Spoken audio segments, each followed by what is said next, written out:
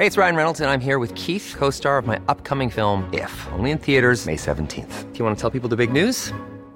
All right, I'll do it. Sign up now and you'll get unlimited for $15 a month and 6 months of Paramount Plus Essential Plan on us. MintMobile.com/switch. Upfront payment of $45 equivalent to $15 per month. Unlimited over 40 gigabytes per month. Face lower speeds. Videos at 480p. Active Mint customers by 531.24 get 6 months of Paramount Plus Essential Plan. Auto renews after 6 months. Offer ends May 31st, 2024. Separate Paramount Plus registration required. Terms and conditions apply if rated PG. Hold up. What was that? Boring. No flavor. That was as bad as those leftovers you ate all week. Keke Palmer here, and it's time to say hello to something fresh and guilt-free. Hello Fresh. Jazz up dinner with pecan-crusted chicken or garlic butter shrimp scampi. Now that's music to my mouth. Hello Fresh. Let's get this dinner party started. Discover all the delicious possibilities at hellofresh.com.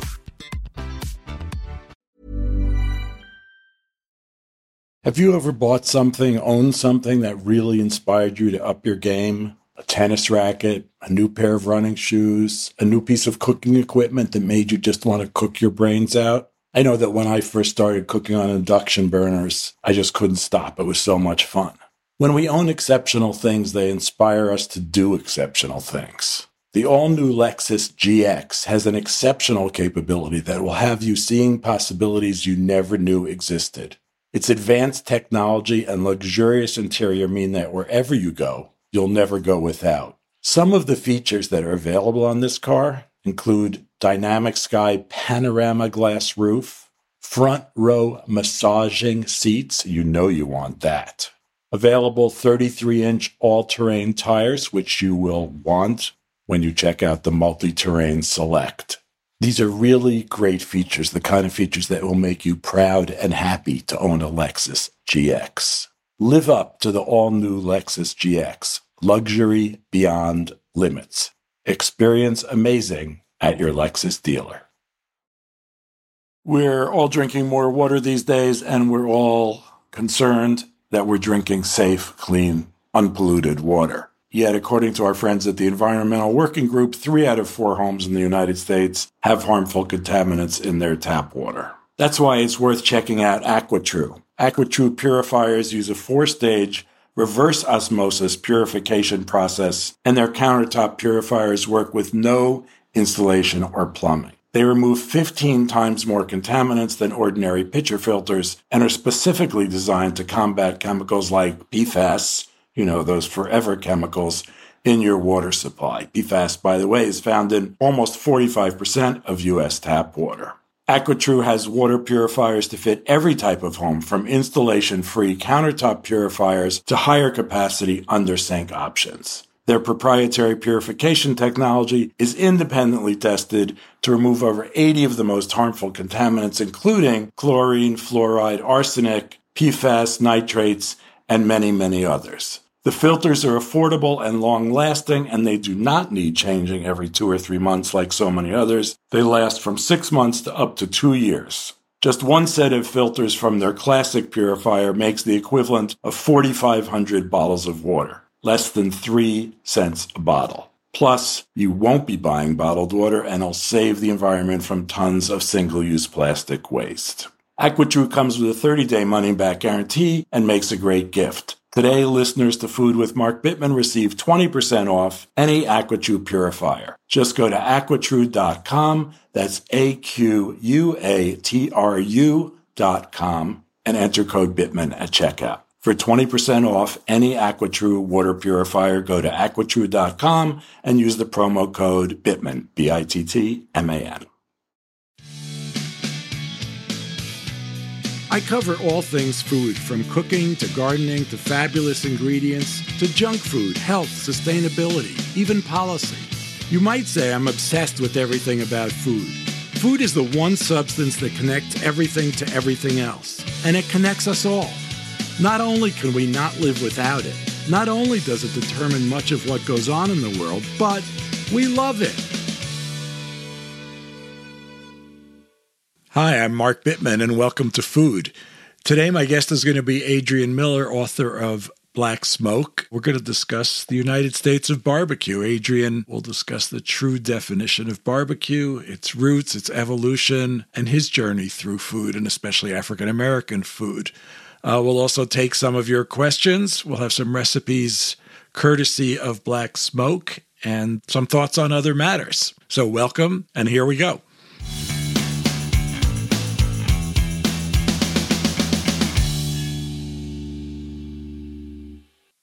This recipe for mashed potato salad comes to us from Black Smoke, but Adrian borrowed it from Rob Walsh's Legends of Texas Barbecue cookbook. And Rob, in turn, credits the cooks at New Zion Missionary Baptist Church. So a lot of people get credit for this wonderful, simple mashed potato salad recipe. To make it, take about 1.5 pounds of russet potatoes, peel them, cut them into chunks. Boil them in salted water until they're tender, about 15 minutes, really tender. Then drain. Then you just mash them in a bowl with 1/2 cup of mayonnaise, 3 teaspoons of yellow mustard, 2 green onions chopped, 1 tablespoon of pickle relish, 4 teaspoons of pickled juice, 4 teaspoons of hot pepper sauce, or to taste, and salt to taste. This is best served at room temperature, and using an ice cream scoop is traditional. Another recipe from Black Smoke that I really like is Jason Poe's smoked cabbage. Jason is a barbecue chef in Fort Lee, Virginia, and he let Adrian use this recipe for the book. You'll need a smoker for this recipe, and at the end of the podcast, I'll tell you how to rig one up. But otherwise, it's pretty simple. Take a head of cabbage, cut it in half, and season the cut sides with salt and pepper. Wrap it in foil and smoke it at about 275 degrees for about 2 hours, or until it's really soft. While that's happening, take 1.5 cups of butter, that's 3 sticks, and melt it in a pan with 1/4 cup garlic salt and 1/4 cup sugar. When the cabbage is done, cut it into serving pieces, douse it with the butter, and serve. Coming up next, my interview with Adrian Miller.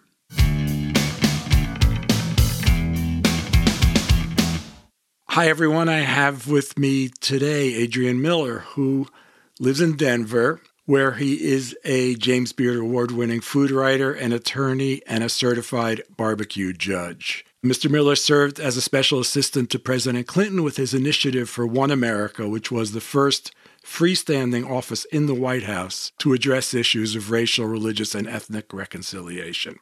Mr. Miller went on to serve as a senior policy analyst for Colorado Governor Bill Ritter Jr., and from 2004 to 2010, he served on the board for the Southern Foodways Alliance. He's currently the executive director of the Colorado Council of Churches and is both the first African-American and the first layperson to hold that position.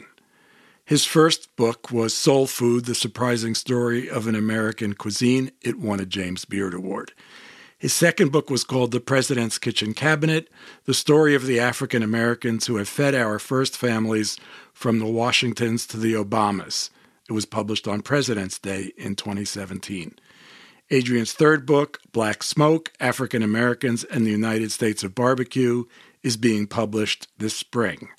Welcome, Adrian Miller. I guess my first question is, it says here, will be published spring 2021. Is it out? It is out. It was published on April 27th. Well, congratulations. That's great. I don't know where you grew up, and I don't know how you got into food and how you transitioned from law to food. So maybe that story would be a great place to start. Oh, it's a wonderful story. So first of all, this is going to lose me street cred on the subject of Southern food, soul food, and barbecue. But I was born and raised in Denver, Colorado. Right. All right, wait. Let me win you back. My parents are from the South. My mom's from Chattanooga, Tennessee. My dad's from Helena, Arkansas. So these are the food traditions, I grew up with. So yeah, born and raised in Denver, and then went to Stanford undergrad, Georgetown Law School, practiced law for a few years, hated it. Got to the point where I was singing spirituals in my office. So that I was going to start a soul food restaurant, but then a friend from Georgetown Law School connected me with the White House. That's how I pivoted to politics. And then how I pivoted to food writing is the short answer is unemployment. So after my stint in the Clinton White House, at that time in my life, I wanted to be the senator from Colorado at some point. It's a really good idea. Yeah, so I was trying to get back to Colorado and start my political career, but the job market was really slow. I was watching a lot of daytime television. I'm not even going to tell you what shows. In the depth of my depravity, I said, I should read something. So I went to the bookstore and I found a book by John Edgerton called Southern Food, At Home, On the Road in History. And in that book, he wrote that the tribute to Black achievement in American cookery had yet to be written. And that's what really launched me on the journey. So when I was coming up writing about food, barbecue was like really white. The whole thing kind of reminded me of the divide between bluegrass and blues music. And it was like white people had somehow taken over barbecue. And even then, even I knew that there was something weird going on there. Can you talk about that for a minute? Sure. So for me, I got to tell you, I didn't really pay much attention. I mean, my deepest thinking about barbecue before the early 2000s was, this tastes really good. As I was writing the book on soul food, I was like, I need to learn more about barbecue because so many soul food restaurants have a barbecue option on the menu, even if it's quote unquote baked. And then so many Black-owned barbecue joints have soul food side dishes. So I thought I just need to learn more about this. And so I came across the Southern Foodways Alliance, went on a barbecue field trip to Central Texas for 3 days. It was 3 of the happiest days of my life because I was just eating barbecue. And the Southern Foodways Alliance does a great job of putting things in social context. So there were lectures about the history. And then I started to think more deeply about it. But then I had experienced some trauma because I turned on the Food Network and they were launching kind of this barbecue. This was a few years later, a major initiative on barbecue programming. They were establishing themselves as the go-to source for that. So I was watching Paula Deen's Southern Barbecue, hour-long special. And, I just thought, okay, this is going to be a survey and I'll just find out who the leading figures are. And my mouth was agape when the credits were rolling because, no African-Americans had been really featured. So the first question I asked myself is, how does this happen? And then the second one is like, maybe I got it twisted. Maybe it was Paula Deen's Scandinavian barbecue sponsored by Alabama white sauce. And, I just didn't pay close attention to the promotion. But then I just started looking around and, it wasn't just that show. It was other shows on the Food Network. It was print, books. I mean, everywhere, the authorities, the people who had been conferred authority in barbecue were white men. And that just didn't square with my experience because barbecue is a huge part of African-American culture. And I know that African-Americans had contributed significantly to this, very popular food. So I wanted to just start trying to reestablish African-Americans in the barbecue narrative. So when you went to Central Texas, you went to Lockhart, I assume, which is like 5 great white barbecue joints, right? Yes. But the cool thing is that the Southern Foodways Alliance made sure that we got exposed to some other places. So we went to Luling and some other places around there. And so Sam's Barbecue, which I think is still there, even though they've been offered $5 million for their property, just a sign of gentrification. There was an Arts Rib House. There was another place called Crosstown Barbecue. And unfortunately, the guy running that has died. And then we got exposed to like Gonzales Meat Market and some other places. So we got a taste of kind of these other traditions that were coexisting with the well-known white-owned joints that people flock to. Yeah, it's kind of what I was saying, and I guess I just wasn't analytical enough to kind of dig deep enough at the time. I mean, I know that the first few times friends took me for barbecue, but I remember an old African-American-owned joint in South Philly called Lester and Beebe's, and was a really popular, sort of crazy place. They were old at the time, and this was the 70s, so I remember being really sort of blown away by the greens because that's what you hadn't, I grew up in New York and there was all kinds of food and there was barbecue. I'm sure it wasn't very good. I don't remember. But no one was serving like greens. It was like ribs and French fries, that kind of thing. So the greens were really what impressed me. And then the other interesting experience I had was some people in Danville, Illinois, took me, to the other side of the tracks, air quotes around that. And this elderly Black woman was cooking in her kitchen for like whoever came into the house. And that was 76. I would say at that point, one of the 3 great eating experiences of my life. But even now, one of the most memorable. But again, then, Southern food becomes popular, barbecue becomes popular, and suddenly it's like white people getting all the credit for it, white people up front. Yeah, and you see this pattern over and over again. And what my thought is just that the people who decide what stories get told usually are white people. And if they don't value diversity and they're just talking to their other white friends for ideas for stories, that's how we create this echo chamber. But here's the thing about barbecue. For barbecue kind of stayed out of that pattern before the 1990s. Like before the 1990s, it would be weird not to include an African American in a barbecue story. And you find that the closer you get to the people, like the local press was much better about recognizing African Americans in their barbecue scene. It's really the national press that started to fall down on the job. But this accelerates by the time you get to the 1990s. And I think it's because of the rise of foodies. And, we've always had people interested in food as leisure, right? But they tended to be very wealthy. And barbecue was working class food. So you didn't, there might be a grilling special every once in a while in Gourmet or Bon Appetit, but it wasn't like a regular feature. But then when you get these foodies, right, you got middle class people with more adventuresome palates. They've got disposable income, and they're asking the two questions: what's barbecue and where do I get the good stuff?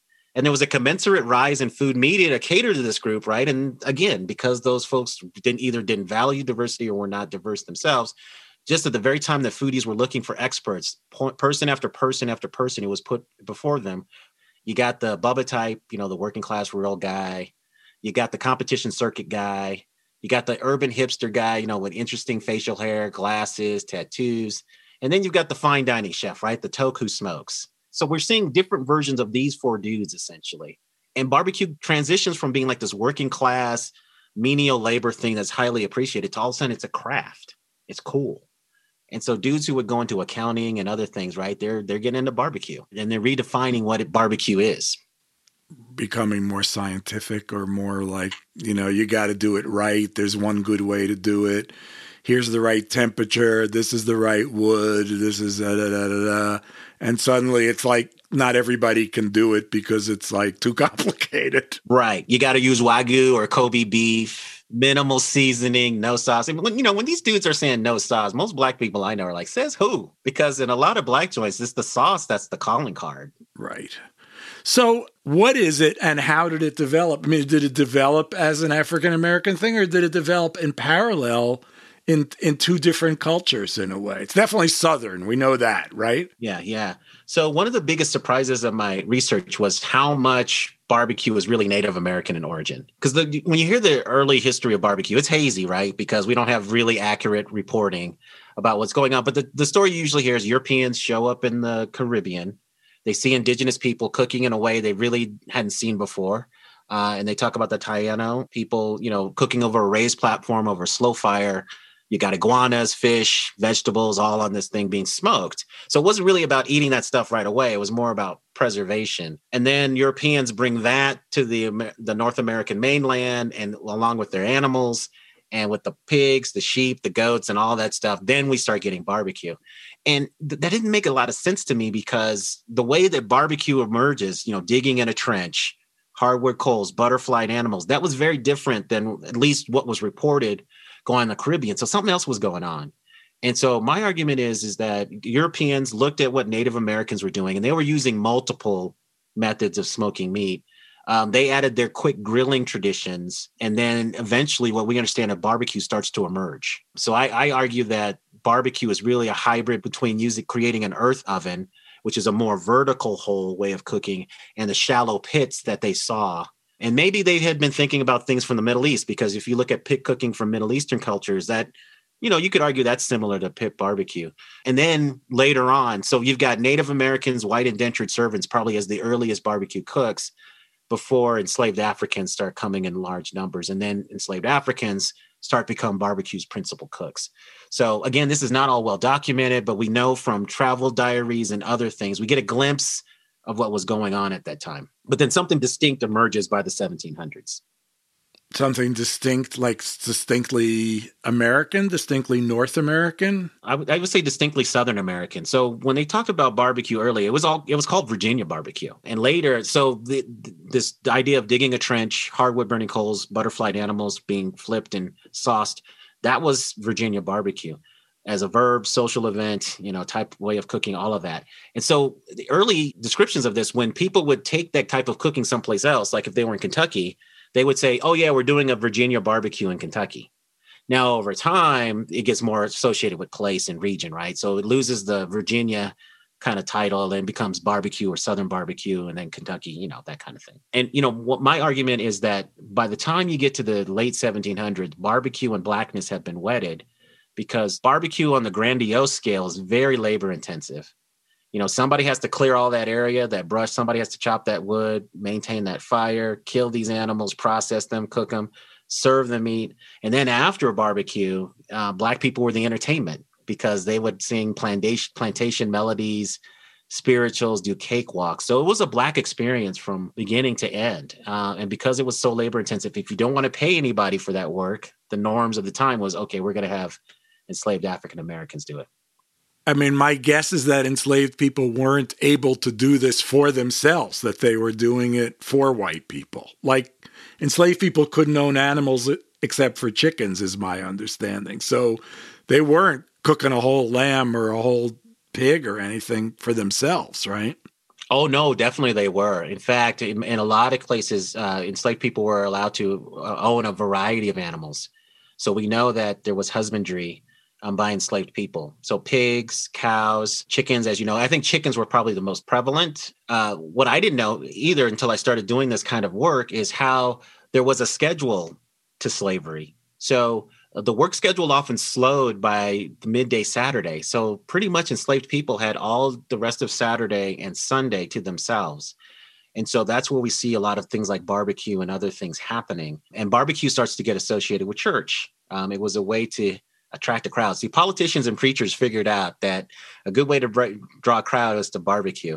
So we do see a lot of situations where enslaved people were barbecuing for themselves. In fact, some of the most prominent slave rebellions of the 19th century were kind of planned over barbecue, to the point where there's actually there was white newspapers arguing that Black barbecue should be banned because of the potential to plan insurrections.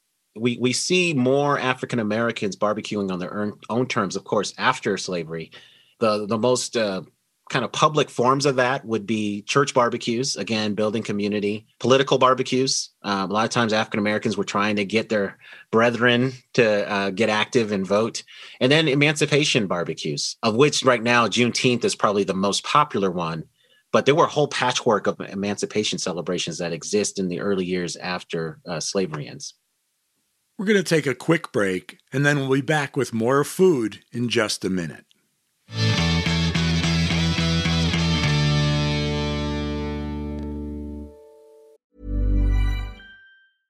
Hey, I'm Ryan Reynolds. At Mint Mobile, we like to do the opposite of what Big Wireless does. They charge you a lot, we charge you a little. So naturally, when they announced they'd be raising their prices due to inflation, we decided to deflate our prices due to not hating you.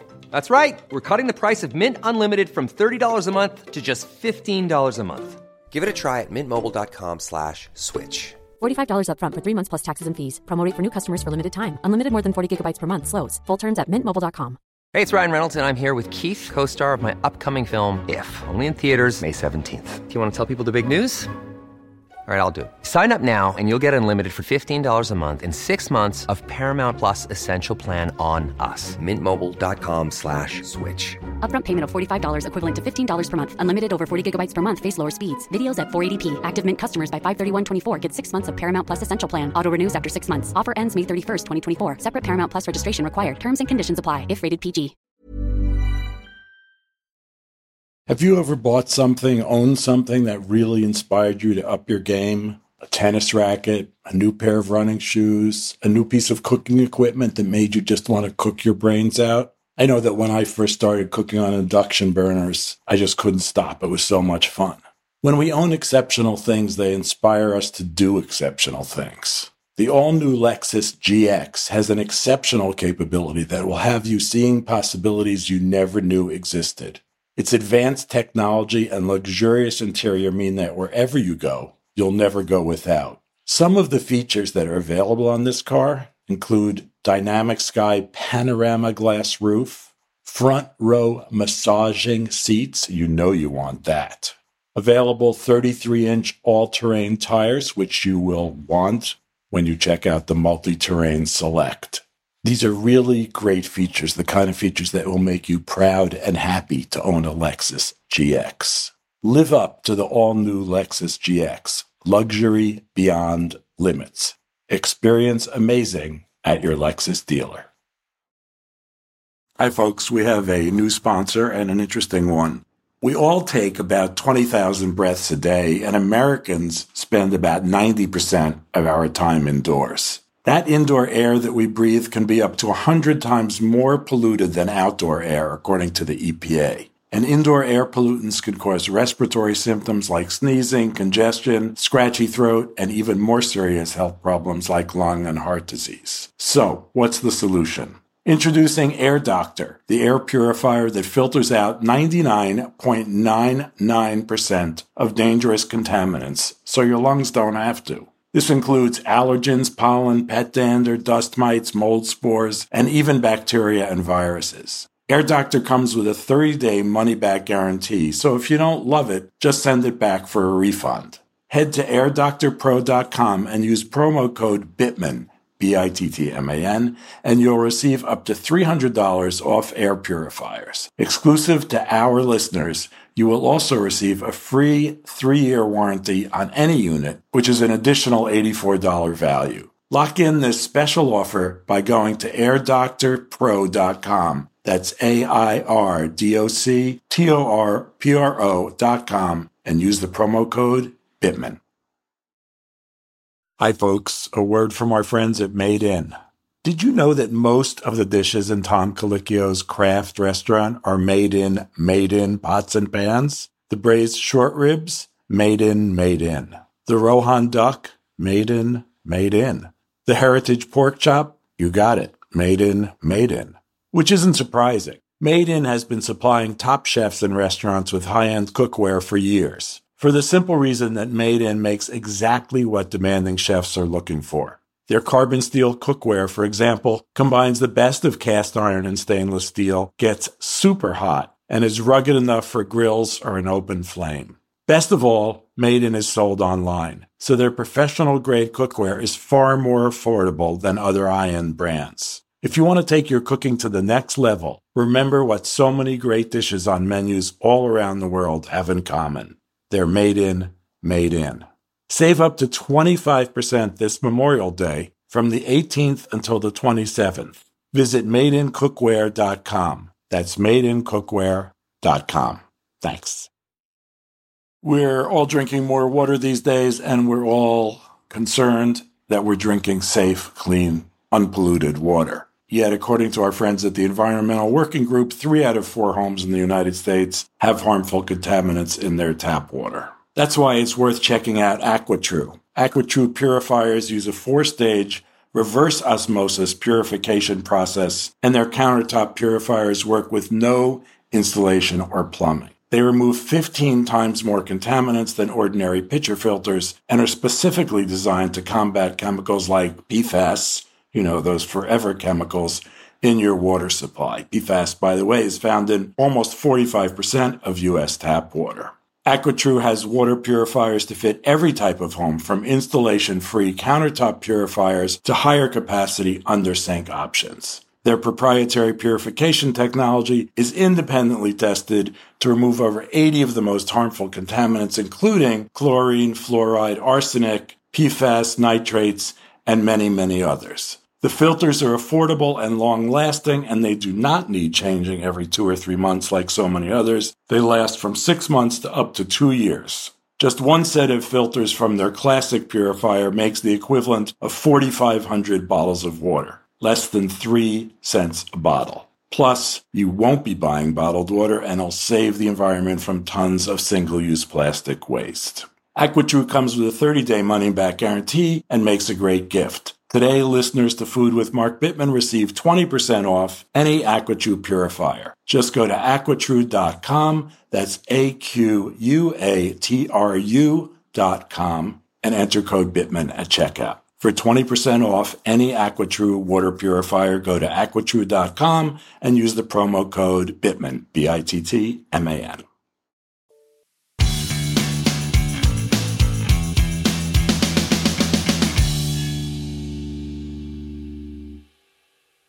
I always say there's really only a few ways to cook. You're applying heat to food. It's not that complicated. You cook it in water, you cook it in oil, you cook it in some other fat. You apply heat directly, that's grilling, or you apply heat indirectly, you could call that barbecuing, or, braising is also. So what makes it barbecue? It's not the same as grilling. I know that. So is it the sauce, or is it the slow cooking, or is it some combination? I really believe it's slow cooking. I think that's the key point, right? Because barbecue becomes this intermediary type of cooking between the very long, I think people would say cold smoking, that Native Americans were doing for preservation purposes, and then the very quick grilling. At that time, it was called carbonatoing, that Europeans were doing. So it emerges as kind of this middle type of cooking. So the low and slow appellation, I think, is a good baseline definition for barbecue. So cooking meat at a low temperature for a long period of time. Where you get into trouble, and I often tell people, trying to define barbecue is like trying to catch a greased pig, because as soon as I narrow down the definition, I'm like, oh, but yeah, these people do that. And are you going to not say that's barbecue? So for instance, a lot of African Americans I know, especially when cooking spare ribs, will cook hot, fast, then slow. So it's not completely low and slow, and it's over direct heat, right? It's not indirect. And so what we find is that barbecue keeps getting expanded in its definition, because what we think of in Central Texas, that's really smoking, right? It's indirect cooking.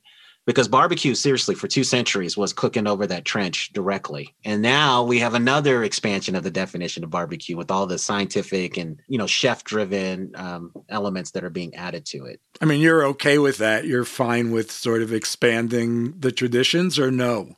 I'm fine. I mean, I'm talking out of both sides of my mouth, because I have public statements where I draw a line and stuff. But, I'm fine. And, the other thing that's to me that's really interesting right now is just the ways that people are adding vegetables or meat substitutes and finding ways to barbecue those. And, the hardcore way, it's not barbecue if it's not meat. But, I think some very interesting things are happening right now in the world of barbecue. Yeah, when we start to think of questions of sustainability and other things, I think we're going to have to entertain some other options where we get that same smoke taste, but maybe not the way we had it before.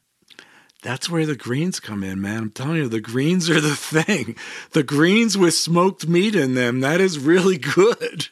I remember being disappointed the first time I went to Lockhart, because I was just like, this is just smoked meat. And then the second time I liked it because my expectations were different. But the first time I thought, people say this is the best barbecue in the country. And the one thing I want to highlight for your listeners is, when we say Texas barbecue, I think people automatically gravitate to the central part of Texas, but there are other traditions in that state. I mean, if you go further south, Latino influence kind of barbacoa traditions, cabeza, cabrito. But then East Texas does not get enough love. Creole influence. I mean, some of the same meats, right, but different in performance and appearance. So East Texas barbecue is going to be messier. The brisket instead of these perfectly manicured slices, right, that are Instagrammable, it's going to be chopped up, heavily sauced. You're going to have ribs, you have the soul food sides, and you have a lot of Creole sides, like a lot of dirty rice and other things, and even boudin sausage show up in these East Texas joints. I was thinking about cochinita pibil, which is the Yucatan thing of burying stuff in a pit. And I think that's indigenous. I mean, it's got to be pre-Columbian, right? Oh, yeah, absolutely. They were using other animals besides pork, I guess. But yeah. So, one thing, I've never had legit, pibil. Is it smoky when you taste it? It's not really, because it's buried. It's kind of that wet, steamy thing. I guess there must be some smokiness, but there's a lot of chilies, sort of a mole kind of thing. I mean, I'm also thinking about, an old-fashioned clam bake in New England that's got a lot in common also. It's not, I guess you could expand the definition as much as you wanted to. No, I think you're headed in the right direction. And if I had more time and resources, I really wanted to learn more about clam bakes, because I think there's a parallel with barbecue. Because I think it's an invented tradition where people are saying, well, this is what Native Americans did, but I'm not so sure that they cooked exactly that way. So I think that's another example of a hybrid type of cooking that gets a nostalgic aspect applied to it. So I think there's something really interesting, and I'm glad you brought up clam bakes. I mean, I think in a way you're talking about sort of geographical cooking, like you cook what's there, and the clam bake is because The beaches are rocky, and then you put seaweed on top, and there's plenty of that, and you're cooking lobsters and clams and mussels and that kind of stuff, and it just makes total sense. When you do it, I've done it a few times, and I've actually done it in ways I'm proud of, like I didn't cut that many corners, and I remember one time I organized about 10 people and made everybody do a different job, including like you're collecting rocks, you know? But you really do feel like grounded in something that really predates the present. And that, you know, a lot of what you're talking about is getting in touch with whoever's culinary traditions they are. They sure predate the 20th century, the 21st century. They're not what we grew up cooking and eating. Some of your favorites and some stuff that's in the book, can you pick some things out to talk about? Sure. So what I did is I wrote chapters about different aspects of African-American barbecue culture, and I tried to find a couple of historical figures and present-day figures that really evoke the themes. And so one thing is, you know, barbecue is so masculinized, right, in the way that it's presented. And in African-American culture, Black women have been in the barbecue game from the earliest days. I mean, you mentioned a Black woman that, you know, used to cook at the place you went to. And so I found this story of this woman named Mary John, anglicized, who was cooking barbecue in 1840s Arkansas. And there's a newspaper report of her superintending a barbecue. That's the term that they would use for a pitmaster today. Right. So dig that, man. You got this Black woman telling dudes what to do in Arkansas, enslaved woman. And so she ends up buying her freedom. And I don't know if it's from the barbecue, money she made being hired out to barbecue, but she buys her freedom, runs a restaurant in Arkansas. When she dies in the 1850s, the white newspaper eulogizes her. Wow. Great story. Awesome story. Figures like her. I like also talking about kind of my favorite barbecue joints. And I did put my top 20 down because I knew I was going to get asked. So the end of the book is the top 20 joints that I found going across. And it's not exhaustive because I didn't have enough resources to every state and things like that, but it's a good list. And then one thing I really enjoyed doing was just exploring this idea of a Black barbecue aesthetic. I mean, in the world of barbecue, is there really something you can say, hey, this is what African Americans do? And just in terms of current trends, the fact that turkey is showing up in a lot of different places in African-American barbecue. Turkey ribs, which are the shoulder blade cut in a certain way, so there's meat on around it. Out of St. Louis, you've got people in Eastern North Carolina chopping up turkey and except for being lighter in color, you would have no idea it was different than the pork you normally get. Yeah, especially dark meat turkey is really like pork. Yeah. Pulled turkey, and turkey tips and turkey hot links in Southside Chicago. So that's really interesting stuff. So that's a current trend, or because turkey is indigenous to the United States, or it's indigenous to North America. So, but that's a new thing, the turkey barbecue. That's a new thing. I mean, in historical sources, I did see a stray reference here and there to barbecue turkey, but I got no impression that it was a major thing. But in African-American barbecue, it's a major thing. And that kind of tracks what happened in soul food, because in the 80s, there was this push for healthier soul food. So a lot of people switched from pork to turkey. And so I think barbecue is now catching up. So is there a black-white divide in barbecue, or is like the styles cross over and it all kind of mushes together at this point? Yeah, it's an interesting question. So I would say now that the difference is between white barbecue and, say, black barbecue is that black barbecue tastes better. But if you ask me to go on at length. So here's the interesting thing. For 200 years, barbecue was just the same, regardless of who cooked it. And it was wetted with black labor, but it was essentially the same. I would say now that I do think there are racial differences. For African Americans, this is general tendencies. Meat is less butchered. So like when we get spare ribs, it's going to have that rib tip attached. Going to be chopped messier. Sauce is really important. I mean, I've been to places where you got served your barbecue and it was an ocean of sauce with just little islands of meat poking through. Abundance of white bread, abundance of fries served in it. But I would say like ribs, chicken, and hot links. That tends to be kind of the frequent trinity of black barbecue, regardless of where you are in region. Now with all of the information that's available about barbecuing, I'm starting to see a convergence where a lot of people are starting to cook barbecue the same way. And I have to say, Texans are just very good cheerleaders for their culture. A lot of the new generation barbecue people are making barbecue in a Texan way, like a Central Texas kind of style. So I would argue that Central Texas is now the default barbecue aesthetic. Whereas before, I would have argued it would maybe have been a hybrid of Kansas City and Memphis. But I just don't think that's the case any longer. The racial differences are kind of, melting away. I want to go back to something I mentioned right at the beginning, comparing the barbecue thing to music and the sort of difference between bluegrass and blues, which have not mushed together. Although, of course, white people do blues and black people do bluegrass at this point, but they really are quite distinct. Is there worthwhile conversation, I guess? Oh, no, absolutely. I have that because I was just trying to explore, what is different about the way African Americans do barbecue versus other populations. And I think the emerging kind of white / whatever the white barbecue aesthetic is, has been set as the default authentic barbecue. And people are making a ton of money doing that. And so what I'm finding is out of necessity, I see people trying to mimic that. So for instance, brisket was not a thing you would find in a lot of black barbecue joints outside of Kansas City and Texas. And if you did find it, it was thinly sliced. It was more like roast beef. I'm now walking into joints in all kinds of places and they feel compelled to have brisket on the menu, even though they were somebody who did pork a lot. Why? Because people are coming in and asking for it. And if they don't see it, they turn around and leave. So, as a business person, you got to make a decision. So I'm starting to see things like that. And then, because people are being told this is what legit barbecue is over and over and over, to the extent that black aesthetics don't match up, people are like, that's not real barbecue. And I'm seeing this online. I mean, I post pictures of everywhere I eat. And when I go to a black joint that has a lot of sauce, people will comment online, that's a lot of sauce. That's not real barbecue. So, the culture is changing. Something about that willingness of people to think they've become experts without delving into where stuff came from or allowing for the legitimacy of multiple experiences. Doesn't have to be what you grew up with or what somebody told you was the best in order for it to be good and legitimate and, real. Right.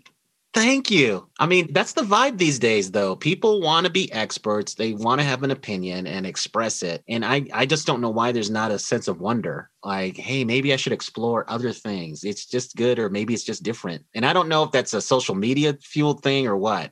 And if we can go back to music for a second, one thing I have been thinking about, and I've been thinking about this mostly in blues, I've read interviews, and this was more late 70s, 80s, where you've got these blues legends saying, hey, I'm singing to mostly white audiences. But barbecue has been really interesting because it's been interracial in terms of clientele for a long time. I mean, even back early 1900s, white people would go to the black part of town to get black barbecue. And I think that was because there was a conventional wisdom that the very best stuff is going to be made by an African American. So you might as well just go over there and get that. And there are examples of black entrepreneurs having a white only barbecue joint and having their black customers come to a takeout window. During the 1960s, there were civil rights workers picketing black restaurants because they had segregated dining practices. Okay, so favorite recipes from the book, or you don't have to pick your favorites, but ones you think you might like to talk about? Yeah, so one recipe is pork belly burnt ends. And here's another example of me talking out of both sides of my mouth, because I do bellyache in the book about how burnt ends have been gentrified.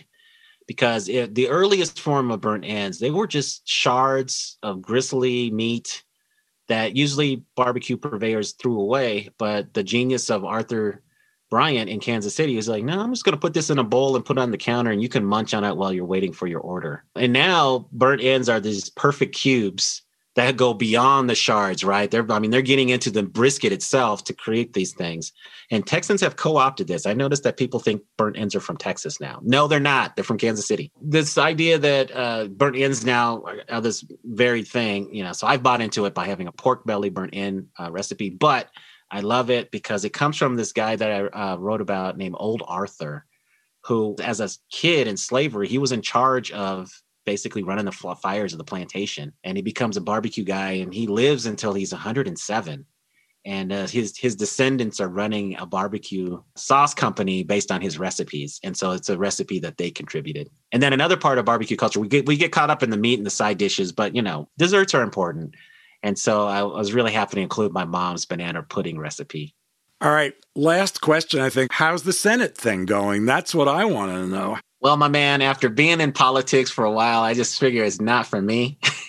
I'm about getting stuff done, and that's not always the case in our politics today. And then the other thing is that the fundraising would be soul crushing. I mean, sitting there dialing for dollars when I want to be working on the problems of the people, man, that would just kill me. So I might go back into politics as somebody's staffer. And that's frustrating, right? Because you can only do so much to the person you're helping. Ultimately, they are making the decision. But yeah, me as the candidate, I just don't think that those days are with me any longer. But, I'm kind of a politics junkie, so I might go back to it. And so are you doing your change work through the Council of Churches now or something else? Yeah, through the Council of Churches. So that job is about getting churches together to build relationship and do social justice work.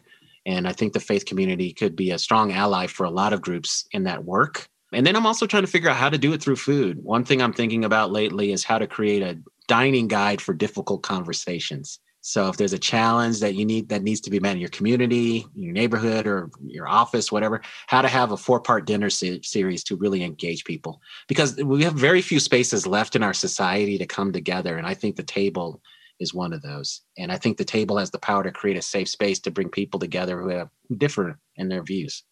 Yeah, I think that's really smart. And remember, it goes back to what you were talking about, enslaved people using barbecue as a way to have meetings to talk about rebellions or whatever.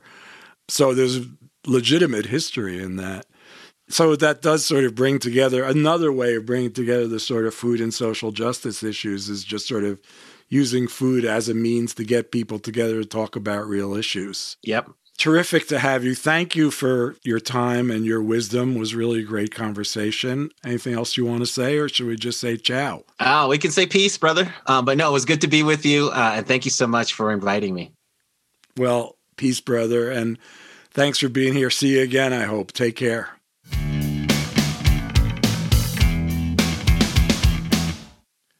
I promised you a way to rig a smoker, and it's pretty easily done. There are a couple different techniques. This is assuming you have a gas grill. You can do this with a charcoal grill also, but a gas grill is a little easier to control the heat on. The recipe I read before calls for a heat of 275 degrees. And in most gas grills, if you put one burner on low to medium, that's about the temperature that you'll get. You need a thermometer, obviously. And the way to get smoke in that gas grill, it's pretty easy. You can gather some twigs. You want hardwood and ideally fruit wood. You don't want pine or other coniferous wood. You can buy wood chips. You can actually take a small piece, big chunk of wood. I have some applewood branches that are cut into 3 or 4 inch chunks, and I just keep them by the side of my grill. If you're using wood chips, you'd want to smoke them, but if you're using fair-sized sticks or a piece of a big chunk of wood, you could just put that directly on the flame. If you're using chips, soak them and wrap them in some foil loosely so the smoke can get out. And just put that right over the flame. If you're using live wood, that's going to catch fire eventually, so you have to regulate the heat so that it doesn't build too high. But that's pretty easily done, and if you're using wood chips, they won't add a lot of heat to that. And any of those methods should give you an hour or so's worth of smoke. If you have to add another piece or some more branches or whatever of wood to your fire, you can do that. But I've been doing that kind of thing on a gas grill for years, and it works really well. It's not the same as a smoker. It's not as intense smoke-wise, but you do get great smoky flavor out of that, and it couldn't be much easier. Okay, it's time for your questions and answers, and I'm going to handle these myself this week and take 3, 2 from Samantha because we like her, and 1 from Stephen. Hi, my name is Samantha Mueller, and I have a few questions. First, do you eat any junk food at all? And if yes, what does the anti-junk food guy indulge in? And the second is, in my household, we're starting to experiment with a vegetarian diet, just trying to eat less meat in general. But we've noticed that the meat substitutes are highly processed and full of ingredients that I can't pronounce, which is usually a red flag. So what are your thoughts on the Impossible Burgers and Tofurkey, and which is if faced with this choice of eating an Impossible Burger or a regular cow meat burger, what would you suggest? Thank you.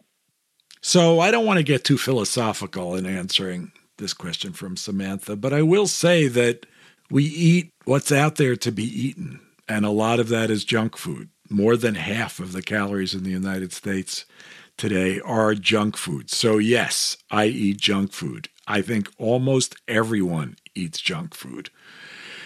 What do I eat? Well, I currently seem to have a weakness for licorice, and I've made the mistake of having some in the house, so I am eating licorice. I can't have potato chips in the house because I will eat them immediately, so I guess that means that I do eat potato chips. Ice cream, same thing. Occasional fast food, but it's not really that much of a weakness of mine. A good old-fashioned hot dog for sure. But the list goes on, as it does for so many people. I can't categorize all the junk food that I eat in a year. But, we do many things that we are in principle against, and that's human nature in a way. Samantha's second question. My answer to that is, well, first of all, congratulations for eating a more plant-forward diet, as we all should. I don't like that choice. I'm assuming that a regular cow burger means a burger from a regular cow. Yes, the new mock meats are highly processed food, and I personally steer away from them. They may get better, but right now I'm not interested. But industrially produced meat doesn't interest me either. So if you can't get a real hamburger and your alternative is a fake hamburger, I guess I'd eat an apple. How's that? Hey, this is Stephen, and I was wondering, are there any foods that you wouldn't eat as a child and that you eat now? Stephen asks, are there any foods you wouldn't eat as a child that you do eat now? Well, there are many foods that weren't available to me as a child. Octopus, for example, kohlrabi, celeriac, snap peas, brown rice. I mean, the list goes on and on. I think my palate expanded proportionately with the kinds of foods that were available to me. But the only thing that I didn't like when I was a kid and that I do like now is celery. And that did not change when I became an adult. It changed when I turned like 50. I suddenly found that celery was one of the most amazing, it's an aromatic vegetable, but one of the most amazing flavors in the world. And now I love it. I don't know why I didn't as a kid, but I do love it now.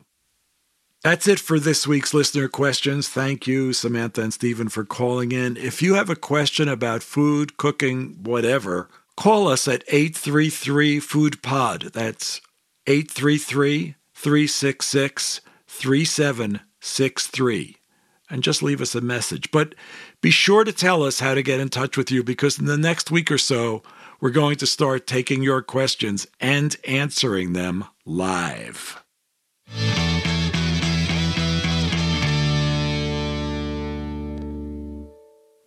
Talking with Adrian, soul food scholar and all, made me think about ribs, not surprisingly. Ribs are a little more universal than many Americans might believe. I've had them everywhere, all over the world, in different forms. And I have to say, one of my favorite stories about eating ribs is because of the peculiarity or the unexpectedness of the situation. I mean, if you go south, if you go to Texas, you expect to eat ribs. If you go to Switzerland, maybe not so much. But I was in Switzerland once, almost 50 years ago, and a friend of mine, in the dark, it was late fall, drove me up into the mountains, southern Switzerland this was. And as I said, it was dark. We approached a farmhouse, a kind of farmhouse restaurant, went inside, sat down, everything was wood. You could hear pigs in the yard. I remember pigs squealing. And they built a fire. They built a fire while we were there. We waited quite a while. And then they started cooking ribs on the fire. And after an hour or whatever, they brought to the table the most amazing, smokiest, crisp, tender ribs and the best French fries I ever had. Well, in memory, the best French fries I ever had. And again, the thing about that was so cool was how unexpected it was. So take your joy where you find it, my friends, and we will talk to you next week. That's it for today. I'd like to thank Adrian Miller again for coming on the show. You can find his book, Black Smoke, wherever you shop for books. And you can find Adrian at Soul Food Scholar on Twitter or his website, adrianemiller.com. It's ADrianemiller.com. Thanks again to him. Folks, if you liked today's episode, and if you're still listening, I can assume that you did, then please subscribe to Food with Mark Bittman on Apple Podcasts, Spotify, Stitcher, wherever you like to listen. It would be real helpful if you left us a 5-star review on Apple, and detailed reviews are the best way for new listeners to discover the show. You can find the recipe from today's show in the episode show notes or at BittmanProject.com. or at markbittman.com. They all kind of go to the same place. Finally, Food with Mark Bittman is a part of the Airwave Media Podcast Network. Check out Airwave's other shows at airwavemedia.com or wherever you get your podcast. I'm Mark Bittman, and thanks again for listening to Food. See you next week.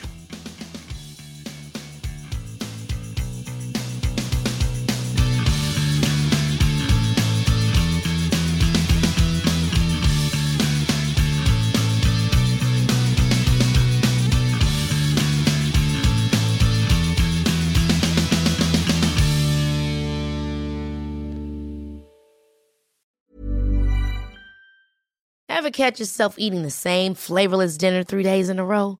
Dreaming of something better? Well, HelloFresh is your guilt-free dream come true, baby. It's me, Keke Palmer. Let's wake up those taste buds with hot, juicy pecan-crusted chicken or garlic butter shrimp scampi. Hello Fresh. Stop dreaming of all the delicious possibilities and dig in at HelloFresh.com. Let's get this dinner party started.